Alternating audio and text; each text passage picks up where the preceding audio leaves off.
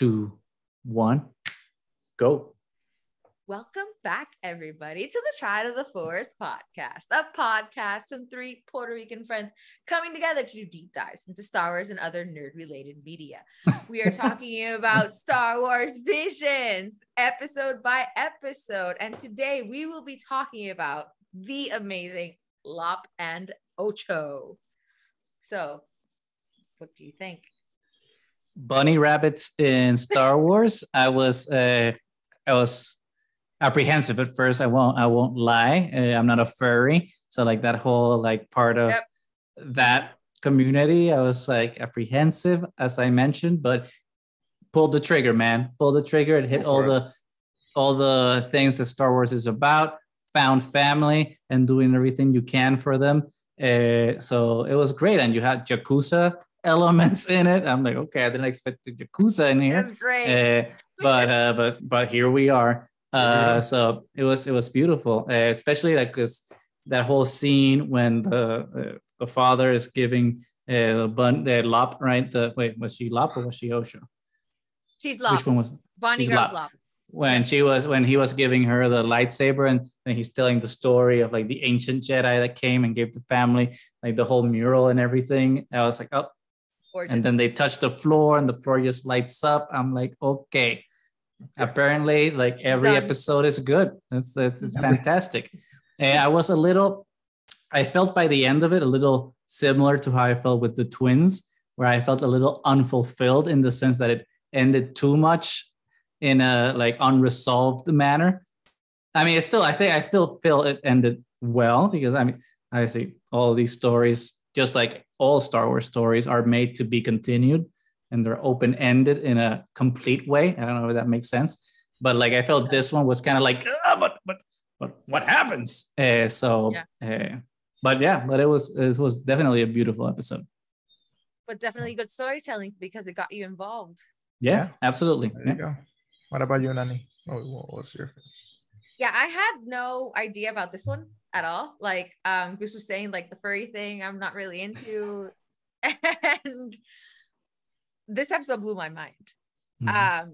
I think Mo, you were saying about the Village Bride that it gave you a lot of Princess Mononoke vibes, because you know that whole understanding with nature and the flowing of that. But to me, the art style of this one was more Miyazaki than anything else. It looked very hand-drawn and just, you know, like a callback to that old school hand-drawn beauty, but just like really refined. So it looks like old school and real, but modern at the same time. There was something that I think the animation on this one, with the duel in different ways, were probably my favorite styles of animation. And the story, a lot of them do the found family. I think this one was the most successful at doing found family, especially because you have this element of, you know, kind of reversal, because it was Ocho originally who wanted to add Lop to the family, and the father was kind of hesitant about it. And then, you know, as everything happens, Lop becomes the heir to the family legacy. She receives the lightsaber, which in my opinion, this is like the most gorgeous of the lightsabers that we get in the series. It's that combination of that katana with the runes and the green translucent is fantastic.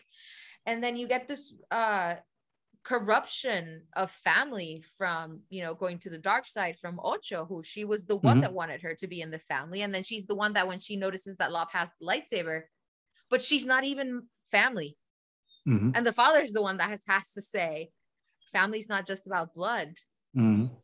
So I thought it was a very, very good handling of found family, and how, you know, perspectives can change as the relationships continue. And I think, especially considering that, you know, this is a lot of things were stolen from, you know, like Japanese culture to create Star Wars, because we know that it happened, and then having it interpreted now by Japanese creators. And one of the things that they focused on is this concept of found family It's very transcending, and I think it speaks a lot to how well Star Wars in general was able to project that it's, you know, kind of projected back. And I don't know, I really enjoyed it. It really resonated with me, this episode. I really loved it. It was just beautiful in every aspect, honestly. Like if there was like an episode that even though all of them I'm okay ending as they are, but I wished for more, will be Love and Osho. I think there was so much depth in that, like, sister relationship that they portray. How, you know, Osho, it's, I think, going back to, you know, we're calling some previous conversations on, like, they're not inherently villain. They're doing it because from their point of view they're trying to save their planet and their family. Like, just as Lob and the father are, from their point of view, fighting for the planet and the family. It's just and I love that dynamic that occurs, that because it creates much more richness for the characters to evolve and grow. Like, I think that's something that maybe traditional Western media fails at, because somebody has to be a villain and somebody has to be the bad guy, and somebody has to be the good guy, and let's face it, that's not how reality works. It's more of a fluid thing. And yes, there are definitely people that, you know, eventually Osho has those evil moments, and clearly they're bringing the Empire to destroy the Earth, their planet, but not from their perspective. They're trying to save the family. And I love when Osho just like cuts the hair off and like uses the blood, like depart from the family tradition. And then Love, being the adopted one, like the father has no like you see no hint of like a doubt giving the lightsaber to Love. You're my heir. You are my heir. Like, you know, you're my daughter. And that is true parenting. That is family. Like, doesn't matter, you know, if we're blood related. What matters is how we treat each other. So.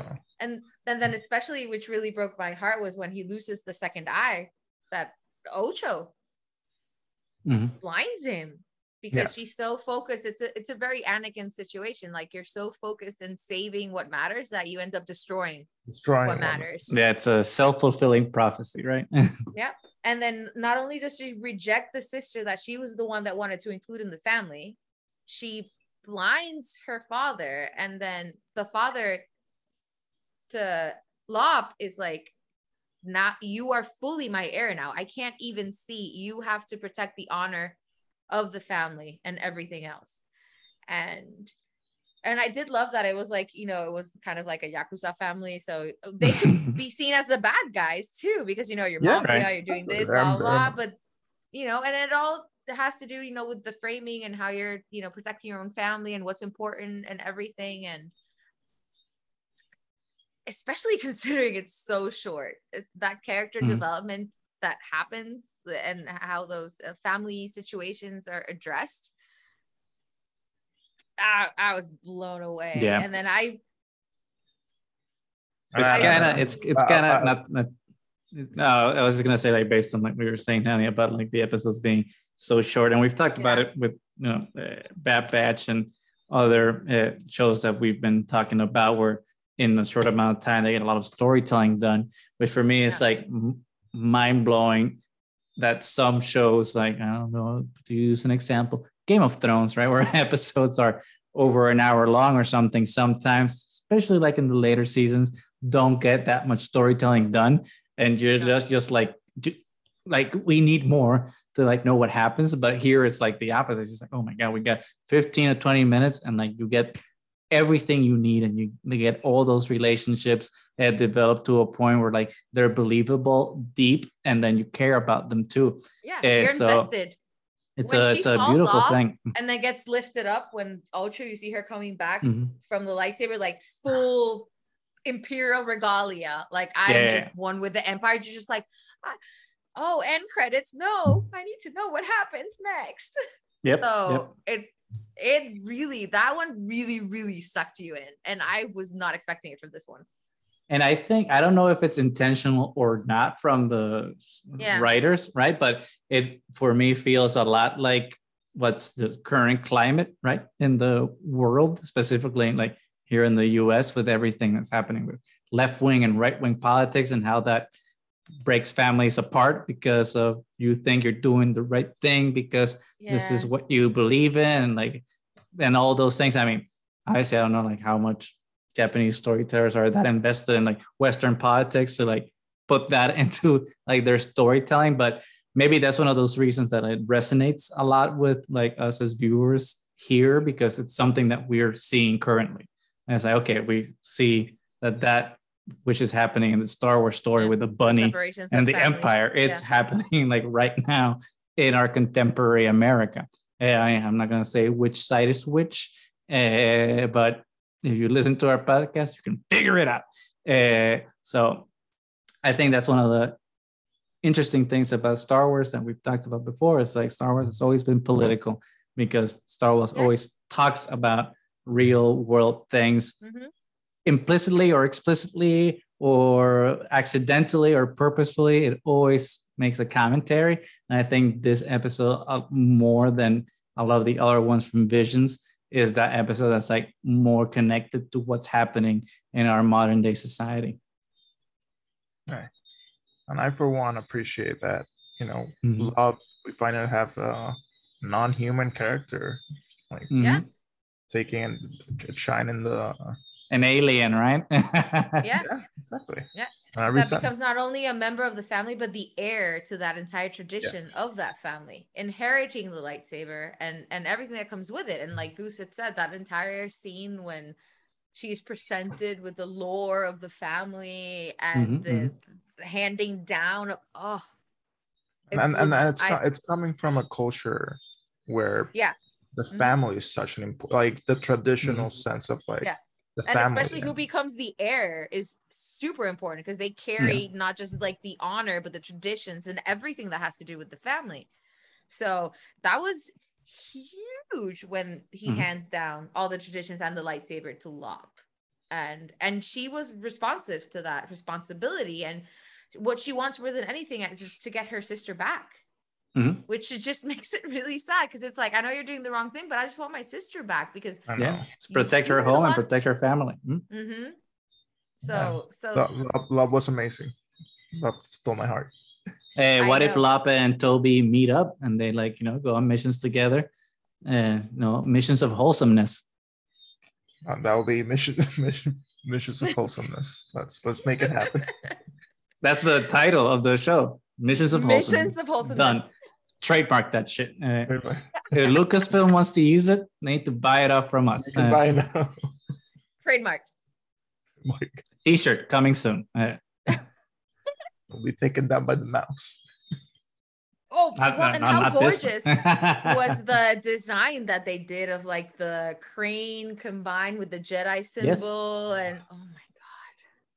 So it's another Starbird for the collection. This one's just like, and that's again what this whole show has been able to do, is just like so seamlessly mix the culture, right, of Japan with Star Wars in a way that just feels so natural. Because a crane is very inherently Japanese cultural figure, icon, whatever you want to say it. But we have the Starbirds for the Rebel Alliance in different configurations, and the fact that this just felt so natural. It's just a testament to like, one, that despite what some trolls on the internet want to say, George Lucas was 100% inspired by Japanese culture. And then two, that Star Wars can transcend what it is to like be able to bring everything together and make it so in a way that just feels natural and beautiful. Perfect. Yeah, And it is that reciprocity about it that makes it so beautiful, that it's like, we know you kind of based it on our culture, but now this is us telling you what we think about it. And it's combined with like their own ideals, but then they take a lot from what Star Wars actually says, especially, you know, the kyber crystals, the lightsabers, combining those with their own swords, their sense of honor, the found family, and, you know, your heirs, and just combining all of that together. And I think Star Wars just really works. You know, if you works. Love it, you can probably find a way to like mesh it with any type of culture.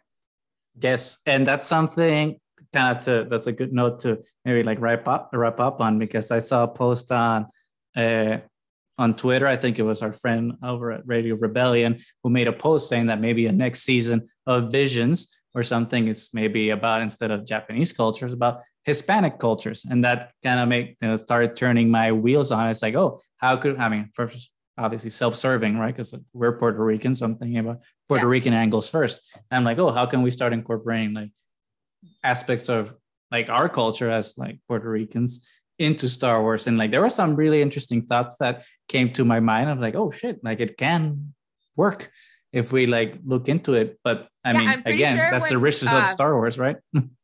I think when Radio Rebellion mentioned it, he talked about maybe doing like a Dia de los Muertos kind of thing with combined with Star Wars, which would be fantastic. And then you don't just need to like mesh it with, obviously with all Hispanic culture would be fantastic, but you could do something with like Norse mythology or like Greek Roman mythology and start combining like all these elements, because there is something very mythical about Star Wars and transcending about Star Wars. And then considering that it is supposed to be a galaxy far, far away, if they start really accepting the inclusiveness that is supposed to be a part of the galaxy, and then you start including all of these cultures and all these perspectives, I think there's just no limit.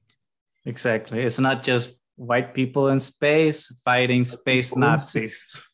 That's not just what Star Wars is about. And I think that's the lesson. Star Wars is like a cool story, bro, but exactly. No, what a cool story it is, and we love it. And that's why it worked, because it's rooted in the familiar, of historical things that we know of.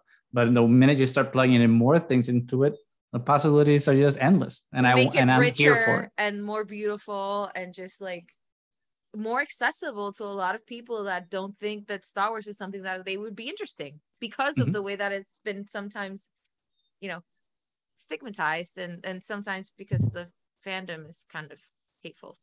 Some people in the fandom. I said some. I think we're trying, us that are different, I think we're trying to be louder and hopefully inspire other people that would think that they would not love Star Wars, that they would get into Star Wars. So here's hoping. Absolutely. Part of the movement. Well, any last comments about Lop and Ocho? Or I think not until the sequel comes out.